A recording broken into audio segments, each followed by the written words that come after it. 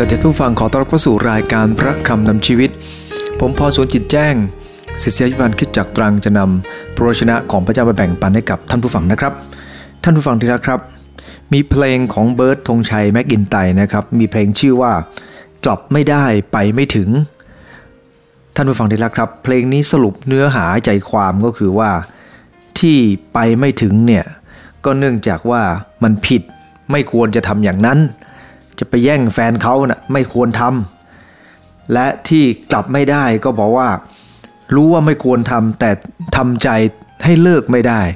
ท่านผู้ฟังที่รักครับมันเป็นอุปสรรคอย่างหนึ่งครับที่ทำให้คนเราเนี่ยไปไม่ถึงเพราะว่าเราไปติดยึดกับบางอย่างอยู่ท่านผู้ฟังที่รักครับหลายครั้งทีเดียวที่ชีวิตของคนเราเนี่ยนะครับเกือบจะถึงที่เป็นเป้าหมายดูเหมือนว่างานเริ่มมาดีแต่ไม่สำเร็จผมไปที่ทุ่งว่านะครับเตรียมเนื้อเพลงอย่างดีเตรียมคำสอนทำสไลด์โปรเจคเตอร์ทุกอย่างครับเตรียมทุกอย่างครับท่านผู้ฟังที่รักครับไปถึงที่นั่นผมลืมเอาสายต่อไปคอมพิวเตอร์ก็เอาไปโปรเจคเตอร์ก็เอาไปทุกอย่างเอาไปหมดครับยกเว้นสายท่านผู้ฟังที่รักครับเวลาที่เสียลงไปกับการเตรียม PowerPoint ก็นานพอสมควรเตรียมสไลด์ไปฉายเนี่ยนะครับเสียเวลาไปตั้งนานสุดท้ายไม่ได้ทำอะไรเลยครับเราเห็นว่าในหลายครั้งเราจะอยากจะไปถึงเป้าหมายแต่ไปไม่ได้วันนี้ผมอยากจะให้หัวข้อว่าอุปสรรคที่ทำให้คนเราเนี่ยไม่สามารถไปถึงความจริงเรื่องราวในพระคัมภีร์มัทธิวบท2ข้อ1ถึง12มี3เรื่องราวด้วยกันครับที่เป็นอุทาหรณ์สอนใจเราให้รู้ว่าหลายครั้งทีเดียวที่การไปถึงความจริงนั้นมีอุปสรรคและวันนี้อยากจะกล่าวในมัทธิวบทที่2ข้อ1ถึง12นะครับผมอยากจะอ่านจากพระคัมภีร์ตอนนี้พระเยซูได้ทรงบังเกิดที่บ้านเบธเลเฮมแคว้นยูเดียในรัชกาลของกษัตริย์เฮโรดภายหลังมีพวกโหราจารย์จากทิศตะวันออกมายังเยรูซาเล็มถามว่ากุมารที่บังเกิดมาเป็นกษัตริย์ของยิวนั้นอยู่ที่ไหนเราได้เห็นดาวของท่านปรากฏขึ้นเราจึงมาหวังนมัสการท่านครั้นเฮโรดได้ยินดังนั้นแล้วก็วุ่นวายพระทัยทั้งชาวเยรูซาเล็มก็พลอยวุ่นวายใจไปด้วยท่านได้ให้ประชุมบรรดามหาปุโรหิตกับพวกธรรมจารย์ของประชาชนตรัสถามเขาว่าผู้เป็นพระคริสต์จะบังเกิดที่ใดเขาทูลว่าที่บ้านเบธเลเฮมแคว้นยูเดียเพราะว่าผู้เผยชนะได้เขียนไว้ดังนี้ว่าบ้านเบธเลเฮมในแผ่นดินยูเดียจะเป็นบ้านเล็กน้อยที่สุดในสายตาของบรรดาผู้ครองแผ่นดินยูเดียก็หามิได้เพราะว่าเจ้านายคนหนึ่งจะออกมาจากท่านผู้ซึ่งครอบครองอิสราเอลชนชาติของเราแล้วเฮโรดจึงได้เชิญพวกโหราจารย์เข้ามาเป็นการลับถามเขาได้ความท่วนทีถึงเวลาที่ดวงดาวได้ปรากฏขึ้นแล้วท่านได้ให้พวกโหราจารย์ไปยังบ้านเบธเลเฮมสั่งว่าจงไปค้นหากุมารนั้นเถิดเมื่อพบแล้วจงกลับมาแจ้งเราเพื่อเราจะได้ไปนมัสการท่านด้วยโหราจารย์เหล่านั้นจึงไปตามรับสั่งและดวงดาวซึ่งเขาได้เห็นเมื่อปรากฏขึ้นก็นำหน้าเขาไปจนมาหยุดอยู่ที่เหนือสถานที่ที่กุมารอยู่นั้นเมื่อโหราจารย์ได้เห็นดวงดาวนั้นก็มีความยินดียิ่งนักขั้นเข้าไปในเรือนก็พบกุมารกับมารีมารดาจึงกราบถวายนมัสการกุมารนั้นแล้วเปิดหีบหยิบทรัพย์ของเขาออกมาถวายแก่พระกุมารเป็นเครื่องบรรณาการคือทองคำกำยานและมดยอบแล้วผู้โหราจารย์ได้ยินคำเตือนในความฝันไม่ให้กลับไปเฝ้าเฮโรดเขาจึงกลับไปยังเมืองของตนทางอื่นอย่างที่ผมได้กล่าวแล้วนะครับ3เหตุการณ์ด้วยกันเหตุการณ์แรกเป็นเหตุการณ์ที่โหราจารย์เดินทางมาความคิดของเขาถูกตีกรอบทำให้เขาไม่สามารถจะพบความจริงเหตุการณ์ที่2เป็นเรื่องของเฮโรดเต็มไปด้วยความโลภปิดบังใจของเขาจึงทำให้เขาไม่พบความจริงและเรื่องที่3เป็นเรื่องของพวกปุโรหิตซึ่งรู้จักธรรมบัญญัติดีรู้จักคำทำนายของพระคริสต์ดีเขารู้เรื่องมากมายแต่เพราะความเฉยเมยของเขาทำให้เขามองข้ามไปเราดูประการแรกด้วยกันครับก็คือความคิดที่ถูกตีกรอบพระคัมภีร์ได้บันทึกบอกว่าเมื่อพระเยซูคริสต์เจ้าทรงบังเกิดที่นั่นนะครับท่านผู้ฟังที่รักครับโหราจารย์มาจากทิศตะวันออกพอมาถึงเยรูซาเล็มก็ไปที่วังครับเพราะเขามีความคิดว่าที่วังเนี่ยจะมีกษัตริย์มาบังเกิดซึ่งทำให้กษัตริย์เฮโรดเมื่อได้ยินเช่นนั้นก็รู้สึกตกพระทัยมากนั่นเนื่องจากว่าเขาไปที่วังก่อนเลยครับการที่คนคนหนึ่งเนี่ยนะครับไป ไปในที่ใดๆก็ตามและเราจะเชื่อสิ่งไหนหรือเราจะทำอะไรเนี่ยนะครับเราอาจจะถูกตีกรอบด้วยความคิดของเราเหมือนกับโหราจารย์ถูกตีกรอบด้วยความคิดว่ากษัตริย์ต้องบังเกิดในรั้วในวังแต่ความจริงไม่ใช่อย่างนั้นพระเยซูคริสต์เจ้าพระองค์ทรงเลือกที่จะประสูติในรางหญ้าซึ่งแตกต่างกันกับความคิดของพวกโหราจารย์ว่าคนที่จะมาเป็นพระผู้ยิ่งใหญ่ควรจะต้องอยู่ในรั้วในวังแน่นอนแต่นั่นเองท่านผู้ฟังดีละครับความคิดของคนเนี่ยนะครับมักจะถูกตีกรอบท่านอาจารย์เปาโลเองได้กล่าวในพระคัมภีร์2โครินธ์บทที่5ข้อ16ท่านเปาโลได้กล่าวไว้ว่าเมื่อก่อนท่านเคยพิจารณาพระเยซูคริสต์ตามมาตรฐานของโลกก็จริงแต่เดี๋ยวนี้ท่านจะไม่ทำอย่างนั้นอีกต่อไปท่านผู้ฟังดีละครับเมื่อก่อนเราก็เคยคิดพิจารณาคนตามวุฒิของเขาตามชื่อเสียงของเขาตามฐานะฐานดันดรของเขาแต่นั่นไม่ใช่ความจริงของมนุษย์ท่านผู้ฟังดีละครับความจริงก็คือความจริงเนี่ยนะครับจะต้องไม่ถูกตีกรอบด้วยความรู้สึกของเราท่านผู้ฟังดีละครับเมื่อไหร่ก็ตามที่ความจริงถูกตีกรอบด้วยความรู้สึกมันก็เป็นเรื่องที่น่าอันตรายมากทีเดียวในพระคัมภีร์จึงกล่าวในโรมบท12ข้อ16ว่าอย่าใฝ่สูงจงยอมสมาคมกับคนต่ำต้อยอย่าถือตัวว่าฉลาดส่วนการให้เกียรตินั้นจงถือว่าคนอื่นดีกว่าตนพระคัมภีร์ในโรมบทที่12ก็ได้กล่าวอย่างนี้เพื่อจะให้เรารู้ว่าเหนือเรายังมีสิ่งดีๆอีกมากมายดังนั้นเราต้องเข้าใจเมื่อก่อนเนี่ยนะครับที่โบสถ์เนี่ยเวลาจะทำบทเรียนต้องใช้กระดาษไขครับกระดาษไขใช้โลเนียลสมัยก่อนเนี่ยลำบากมากกว่าจะได้บทเรียนขึ้นมา1ชุดจะต้องเรียงหน้าให้ถูกต้องมาพิมพ์ลงในกระดาษธรรมดาก่อนแล้วจะไปเรียงแผ่นจริงๆในกระดาษที่เป็นกระดาษไขต้องจับคู่ให้ถูกต้องถ้าจับคู่ไม่ถูกต้องก็ไม่สามารถจะเข้าเล่มหนังสือได้ท่านผู้ฟังดีแล้วครับสมัยก่อนทำบทเรียนแค่16หน้าเนี่ยนะครับยากเย็นแสนเข็ญแต่มาเดี๋ยวนี้ถ้าเราคิดกรอบจำกัดว่าเราใช้กระดาษไขจนคล่องแล้วและเราจะไม่ยอมเปลี่ยนแปลงท่านผู้ฟังดีแล้วครับเราก็จะไม่มีโอกาสจะได้ใช้คอมพิวเตอร์ที่มันง่ายกว่ากระดาษไขเป็นพันเท่าทีเดียวท่านผู้ฟังดีแล้วครับยุคสมัยก็มีการเปลี่ยนแปลงความคิดเราจะถูกตีกรอบไม่ได้แต่หลักการที่ชัดเจนหลักการความถูกต้องเนี่ยนะครับเราเองจะต้องอยู่บนหลักการท่านผู้ฟังดีแล้วครับขอพระเจ้าทรงพระเมตตากับเราครับณวันนี้เราจะคิดเรื่องอะไรก็ตามที่เป็นสิ่งที่เราจะต้องทำเป็นอาชีพของเราก็ดีหรือการอยู่ในสังคมเราอย่าถูกตีกรอบด้วยความคิดของเราเองครับท่านผู้ฟังที่รักครับโหราจารย์ตอนแรกนั้นถูกตีกรอบด้วยความคิดของตัวเองแต่พอหลังจากนั้นในข้อที่9ถึง12เนี่ยนะครับเมื่อเขาได้ตามดวงดาวไปและดวงดาวไปหยุดอยู่หน้ากระท่อมตามดวงดาวแต่มาเจอกระท่อมมันรู้สึกเหมือนกับมันเปลี่ยนอีกโลกนึงทันทีแต่ขอบคุณพระเจ้าครับสิ่งที่เขากำลังทำนั้นคือเขาได้พบความจริงเมื่อเขาตามดวงดาวและไปเจอกระท่อมทุกคนคาดหวังว่าจะได้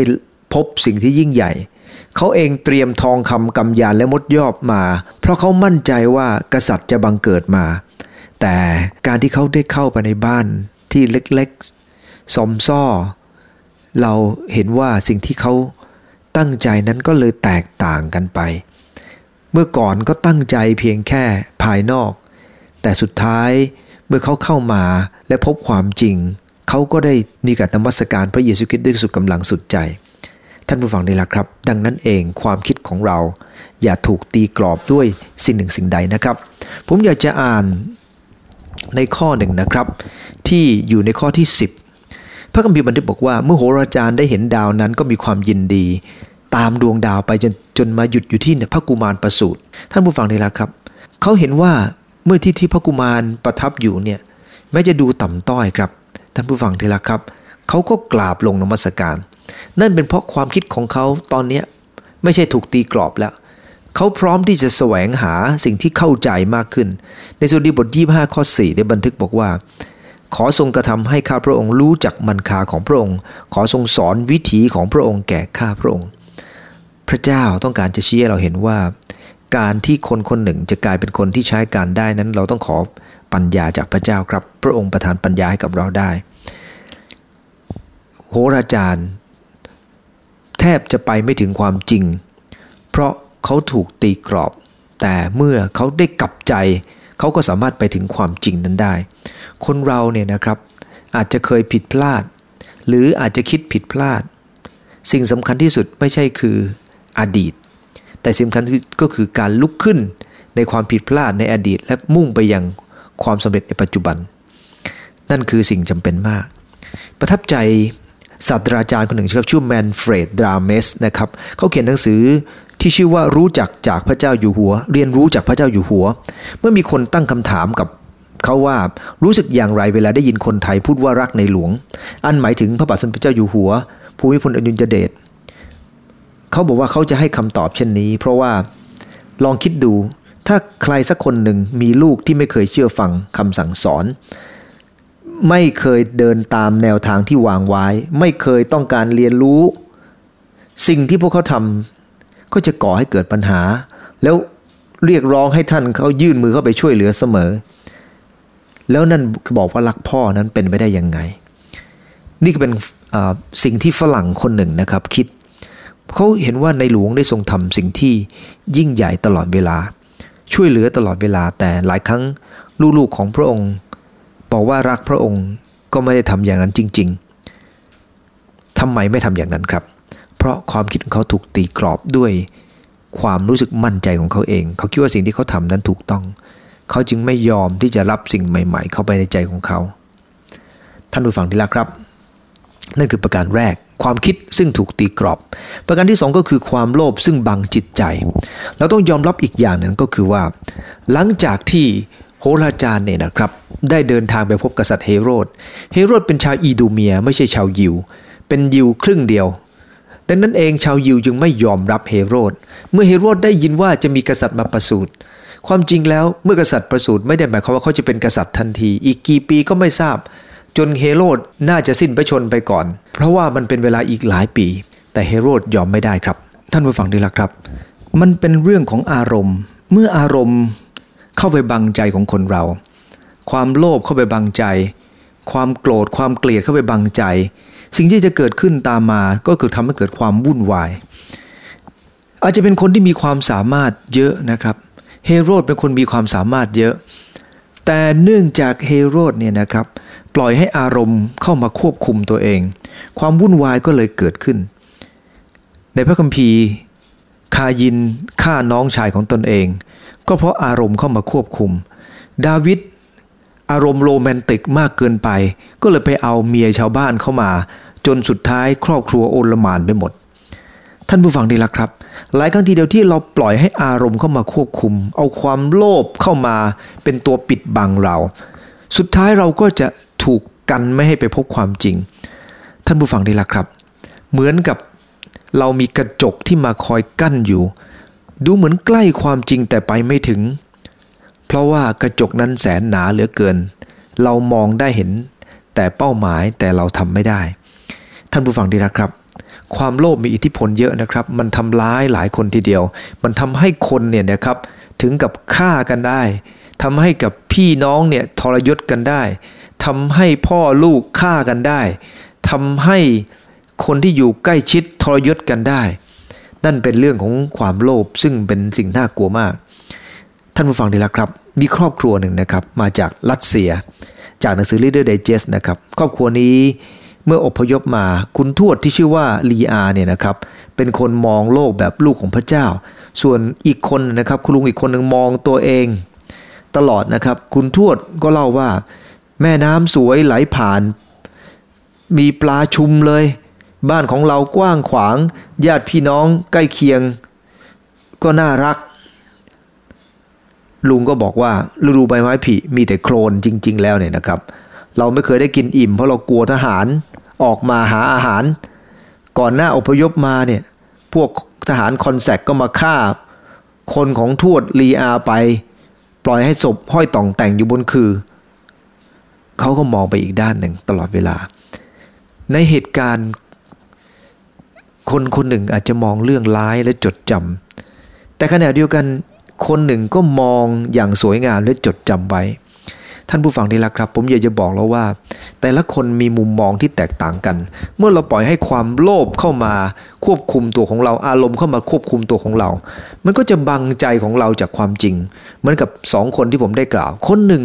มองเห็นสิ่งสวยงามเขาได้พบความจริงในสิ่งสวยงามนั้นแต่อีกคนหนึ่งมองในสิ่งร้ายๆเขาพบแต่ความจริงในสิ่งร้ายๆและมันทำให้ตัวเขาแย่ไม่ทำให้ตัวเขาดีดังนั้นวันนี้เราต้องเลือกมองด้วยนะครับการที่เราจะต้องเลือกมองเป็นเรื่องสำคัญมากความโลภบังใจของเราตัณหาบังใจของเราความรู้สึกมาบังใจของเราไม่ได้ท่านผู้ฟังที่รักครับพอปล่อยให้ความโลภเข้ามาแล้วเฮโรดก็เป็นยังไงครับเฮโรดก็ปรารถนาอยากจะฆ่าเด็กในหมู่บ้านก็เลยบอกโหราจารย์บอกว่าพวกเธอไปเป็นการลับนะแล้วกลับมาพบกุมารเราจะไปยกพวกไปบรรณาการท่านแต่ไม่ได้เป็นอย่างนั้นครับเมื่อพวกเขาตามดวงดาวไปเขาก็พบความจริงพวกโหราจารย์พบความจริงแต่ขณะเดียวกันเฮโรดไม่ได้พบความจริงเขาคงจะรอด้วยจิตใจที่ไม่ได้จดจ่อเขาคงจะรอว่าเมื่อไหร่เขาสามารถจะทำลายกว้างขวางคอเขาได้แต่กันเองท่านผู้ฟังที่รักครับพระคัมภีร์บันทึกบอกว่าเพราะความโลภนี่แหละทำให้หลายคนห่างไกลจากความเชื่อและตรอมตรมด้วยความทุกข์เฮโรดรู้เรื่องของพระเยซูคริสต์และเขาต้องการจะกำจัดพระองค์เราต้องยอมรับความจริงว่ามีหลายคนครับสามารถทำอะไรก็ได้เพราะความโลภก็มีเรื่องขำๆเหมือนกันนะครับมีคนหนึ่งนะครับก็ออกไปเดินป่าเมื่อเดินป่าเนี่ยนะครับเขาก็ตกมาในโคลนซึ่งเป็นโคลนดูดท่านผู้ฟังได้ละครับเขาติดอยู่ในโคลนตั้งนานครับไม่สามารถจะขึ้นมาได้จนมีคนมาเสนอเขาบอกว่านี่คุณถ้าผมช่วยคุณขึ้นมาจากโคลนที่ได้แล้วก็คุณต้องจ่ายผมนะ 50,000 บาทเขาบอกโอ้ยคุณทำไมคุณหน้าเลือดขนาดนี้ผมกำลังจะตายอยู่แล้วทำไมคุณไม่ช่วยผมคนนั้นก็บอกว่านี่คุณผมรู้ว่าจากการแต่งตัวของคุณเป็นคนมีเงินแล้วทำไมคุณไม่ยอมจ่ายท่านผู้ฟังที่รักครับเป็นเรื่องที่น่าขำมากตัวเองกำลังจะตายอยู่แล้วแต่ยังหวงเงินไว้ยังหวงเงินมากกว่าหวงชีวิตตัวเองพระคัมภีร์จึงบอกว่าหลายคนนะครับเป็นแบบนี้ปล่อยให้เงินเข้ามาควบคุมชีวิตของเขาเองเป็นเรื่องอันตรายครับอย่าปล่อยให้เงินหรือความโลภหรืออารมณ์มาควบคุมตัวเราแต่ขอให้ความจริงครับเป็นตัวควบคุมตัวของเราครูคนหนึ่งต้องการสอนนักเรียนเรื่องของการที่จะละทิ้งความโกรธความเกลียดเพราะมันทำอันตรายตัวเองคุณครูได้ทำอย่างนี้ครับให้แต่ละคนเนี่ยมีมัน2 หัวครับมันฝรั่ง2 หัวบางคนก็มี3 หัวบางคนก็มีถึง5 หัวครับคุณครูก็บอกว่าให้เอามานักเรียนก็เอามาครับนำมันฝรั่งมาแล้วปรากฏว่าคุณครูบอกว่าเอาละนักเรียนใส่ถุงแล้วก็ห้อยติดตัวตลอดเวลาห้อยแม้กระทั่งเข้าห้องน้ำก็ต้องห้อยนะพอทุกคนกลับไปบ้านก็ไม่ได้ห้อยครับกลับมาถึงโรงเรียนก็จับห้อยทันทีครับต่อมา1 สัปดาห์เนี่ยนักเรียนเริ่มได้กลิ่นนะเพราะว่ามันฝรั่งมันเริ่มเน่าแต่เมื่อมันฝรั่งเริ่มเน่าเนี่ยนะครับคนที่ถือ5 หัวเนี่ยนะครับมันก็ยิ่งเหม็นแล้วมันก็ยิ่งหนักด้วยแต่คนที่ถือเพียงแค่หัวเดียวก็ปรากฏว่าก็ยังพอทนได้อยู่พวกเขาก็เลยบอกครูบอกว่าครูไม่ไหวแล้วมันเหม็นมากครูก็บอกว่านี่นะเป็นเรื่องที่ควรความหมายจริงๆเราเจอสถานการณ์หลายเรื่องที่กดดันตัวเราบางเรื่องเนี่ยก็ทำร้ายตัวของเราโดยเฉพาะยิ่งความโกรธความเกลียดอารมณ์ของเราทำร้ายตัวเรายิ่งเราเก็บมันนานเท่าไหร่มันจะยิ่งเหม็นเท่านั้นเราอาจจะเป็นคนที่มีความสามารถเราอาจจะเป็นคนที่มีหลายๆอย่างแต่ถ้าเราบ่มสิ่งที่ไม่ถูกต้องไว้มันจะเกาะกุมตัวของเราและมันจะทำร้ายเรา ไม่ว่าเราจะเก่งยังไงเราก็ไม่ไปถึงความสำเร็จได้ดังนั้นเองความโลภอารมณ์ทำให้คนเราไม่ไปถึงความสำเร็จถึงความจริงนั่นคือประการที่สองครับประการที่หนึ่งคือความคิดเนี่ยถูกตีกรอบอันที่สองนะครับความโลภก็บังจิตใจประการที่3เนี่ยก็คือความเฉยเมยจึงทำให้มองข้ามไปนี่เป็นเรื่องราวตอนที่3ก็คือเรื่องของปุโรหิตท่านผู้ฟังที่รักครับปุโรหิตเป็นใครปุโรหิตเป็นคนที่มีความรู้ในเรื่องของพระคัมภีร์และมีความเชี่ยวชาญมากจริงๆครับแต่เมื่อเฮโรดถามอยู่ในข้อที่4ข้อที่5ว่าผู้เป็นพระคริสต์จะบังเกิดแห่งใดในข้อที่5เขาทูลว่าที่บ้านเบธเลเฮมแคว้นยูเดียเพราะว่าผู้เผยชนะเขียนไว้ดังนี้ว่าบ้านเบธเลเฮมในแผ่นดินยูเดียจะเป็นบ้านเล็กน้อยที่สุดในสายตาบรรดาผู้ครองยูเดียก็หามิได้เพราะเจ้านายองค์หนึ่งจะออกมาจากท่านซึ่งครอบครองอิสราเอลชนชาติของเราท่านผู้ฟังที่รักครับคนเหล่านั้นเป็นยังไงคนเหล่านั้นที่เป็นปุโรหิตรู้คำตอบทุกเรื่องรู้ว่าพระคริสต์จะบังเกิดที่ไหนแต่หัวใจของเขาคืออะไรเขาไม่ได้ใส่ใจอะไรเลยครับเขาไม่รู้สึกตื่นเต้นกับสิ่งที่เขาได้แนะนำแม้เขาจะมีความรู้ว่าพระคริสต์จะบังเกิดที่ไหนแต่ท่านผู้ฟังที่รักครับเขาไม่ได้ใส่ใจอะไรเลยเขาเฉยเมยกับสิ่งที่ได้ยินเขาไม่มีความรู้สึกว่าเป็นเรื่องสำคัญเพราะเขาจัดลำดับคุณค่าของเรื่องเหล่านี้อยู่ห่างไกลพระเจ้าทรงปรารถนาให้เราเองเป็นคนที่เรียนรู้จากการจัดลำดับอะไรก็ตามที่สำคัญก็ให้คะแนนมันเยอะๆอะไรที่ไม่สำคัญก็อย่าไปทำตามเพราะว่าคะแนนมันน้อยเกินไปต้องจัดลำดับความสำคัญครับพวกฟาริสีเป็นคนที่พระคัมภีร์ใช้คำว่าพวกหน้าซื่อใจคดเนื่องจากเขาสอนพระคัมภีร์เขาเก่งเรื่องของการถวายเรื่องเล็กๆน้อยๆแต่เรื่องจริงๆเรื่องใหญ่ๆเขาไม่ได้ทำเรื่องธรรมบัญญัติของพระเจ้าไม่ค่อยสนแต่สนใจเรื่องการถวายทศสางสนใจการถวายการทำอะไรที่อยู่ภายนอกที่เป็นดูเห็นผลทันทีเนี่ยเขาชอบทำแบบนั้นนั่นคือพวกฟาริสีครับแต่พระคัมภีร์เนี่ยต้องการจะชี้ให้เราเห็นว่าความคิดแบบนั้นเป็นความคิดที่แย่เขาทูลเฮโรดว่าพระคริสต์จะบังเกิดที่เบธเลเฮมแต่เขาไม่ใส่ใจเลยท่านผู้ฟังได้แล้วครับทำไมเขาไม่ใส่ใจเพราะว่าเขาไม่เห็นคุณค่าทำไมเขาไม่เห็นคุณค่าเพราะเขาลืมไปว่าพระวจนะของพระเจ้ากำลังกล่าวอะไรกับเขาท่านผู้ฟังได้แล้วครับนอกจากเขาไม่ใส่ใจเขาก็ยังไม่ศรัทธาเขาไม่ศรัทธาเลยครับว่าสิ่งที่พระเจ้าสัญญาจะอวยพรพระองค์จะอวยพรเขาแต่เขาไร้ความศรัทธาในคำสัญญาที่พระเจ้ามีต่อเขาอันที่3ก็คือเขาไม่สอนครับหน้าที่ของปุโรหิตคือสอนในพระคัมภีร์โฮเซยาบท4ข้อ6ได้บันทึกบอกว่าประชากรของเราถูกทำลายเพราะขาดความรู้เพราะเจ้าไม่ปฏิเสธไม่รับความรู้เราจึงปฏิเสธเจ้าไม่ให้รับเป็นปุโรหิตของเราเพราะเจ้าหลงลืมธรรมบัญญัติแห่งพระเจ้าของเจ้าเราก็จะลืมพงศ์พันธุ์ของเจ้าเสียด้วยพระคัมภีร์ตรงนี้ได้กล่าวอย่างชัดเจนว่าพระเจ้าเนี่ยนะครับปรารถนาที่จะให้ปุโรหิตสอนคนอื่นแต่ว่าปุโรหิตกลับไม่ค่อยสอนไม่รู้ว่าตัวเองต้องทำหน้าที่อะไรความเฉยเมยทำให้เราไม่สามารถจะพัฒนาตัวเองได้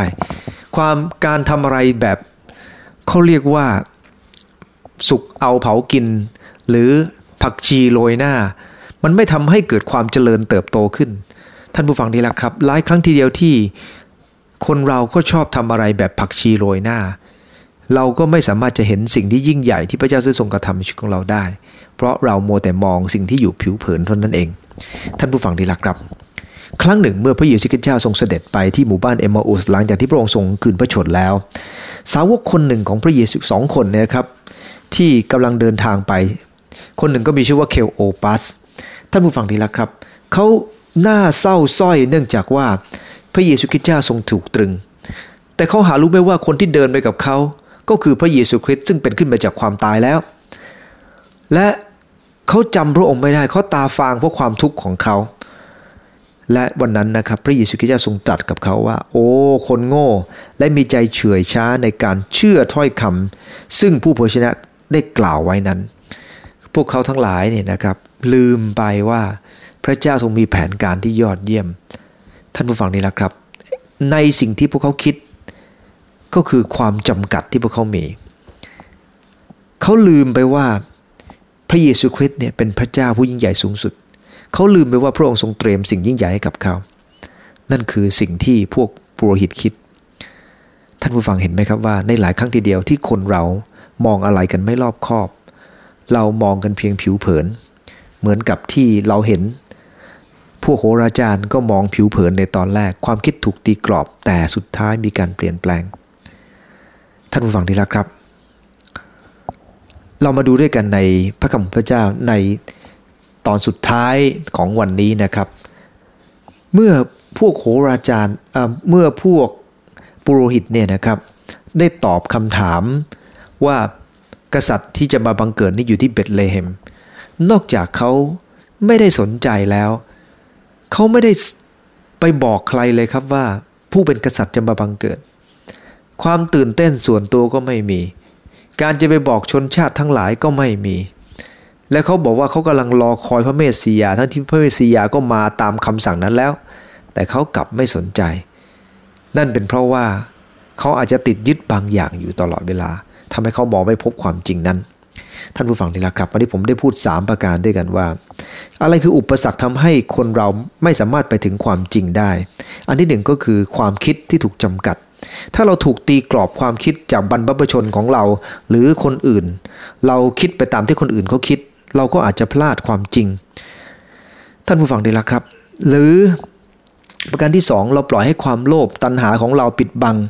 ก็ทำให้เราไม่สามารถจะมองเห็นอะไรชัดเจนหรือประการที่3ความเฉยเมยของเราครับความเฉยเมยทำให้เราเองเนี่ยพลาดจากความจริงได้แน่นอนเพราะคนเราถ้าเฉยทำอะไรเฉยชาเราจะไปพบความจริงนั้นไม่ได้ทำอะไรก็ต้องทำอย่างจริงจังนะท่านผู้ฟังนี่แหละครับเคยเล่าเรื่องหนึ่งให้ฟังว่ามีคนหนึ่งนะครับก็อยากจะรวยแล้วครับไปขุดทองที่แอฟริกาใต้หลังจากที่จ้างบริษัทนะครับแล้วไปขุดทองกันขอคำปรึกษาจากบริษัทว่าควรจะซื้อที่ดินที่ไหนบริษัทก็บอกทุกอย่างครับจากการศึกษาน่าอยู่ที่นี่ท่านผู้ฟังดีแล้วครับแต่ปรากฏว่าเมื่อเขาทำไปได้ระยะหนึ่งมันไม่มีทองเลยครับเขาก็เลยน้อยอกน้อยใจเมื่อน้อยอกน้อยใจก็คิดว่าเอาละจะขายที่ดินนี้ขณะเดียวกันมีอีกคนหนึ่งครับก็มาถามคนที่เป็นที่ปรึกษาเกี่ยวกับด้านที่ดินเหมือนกันเขาบอกว่าไปซื้อของคนนี้นอกจากราคาถูกแล้วเดี๋ยวคุณต้องเจอทองแน่เพราะเขาเป็นนักธรณีวิทยาเขารู้ดีท่านผู้ฟังดีแล้วครับเขาก็ซื้อที่นั่นครับที่เป็นเหมืองที่จะพบทองแต่ไม่พบทองของอีกคนหนึ่งเมื่อซื้อไปแล้วเขาขุดลงไปอีก3 ฟุตครับเจอสายแร่ทองใหญ่มโหฬารเลยคนนั้นคงจะเสียใจมากที่แค่ลงไปแค่3 ฟุตก็เจอแล้วแต่เขามีความรู้สึกว่าโอ้ยฉันทำมาไกลเหลือเกินเมื่อทำมาไกลแล้วฉันไม่ยอมกลับไปมือเปล่าแน่และสุดท้ายก็เลยพลาดจากสิ่งที่ยิ่งใหญ่นั้น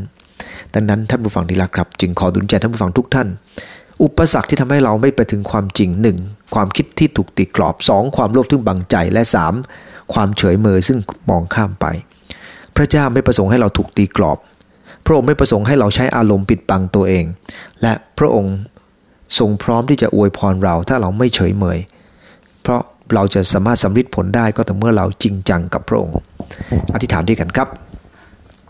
ข้าแต่พระเยซูคริสต์เจ้าผู้สูงสุดขอโปรดอวยพรเหนือพระวจนะของพระองค์ในวันนี้ให้เข้าใจว่าหลายครั้งอุปสรรคที่ทำให้ข้าพเจ้าไม่ไปถึงความจริงคือความคิดที่ถูกตีกรอบความโลภซึ่งบังในจิตใจและความเฉยเมยที่ทำให้เรามองข้ามความจริงไปขอพระองค์เจ้าโปรดให้ข้าพเจ้าพบความจริงและให้ความจริงเปลี่ยนแปลงข้าพเจ้าไม่ว่าจะเป็นความจริงในพระวจนะของพระเจ้าหรือจะเป็นความจริงเรื่องอื่นๆที่ข้าพเจ้าได้ยินมาขอโปรดให้หลักการอยู่ในหัวใจข้าพเจ้าด้วยฐานในนามพระเยซูคริสต์เจ้าอาเมนขอพระเจ้าอวยพรทุกท่านครับ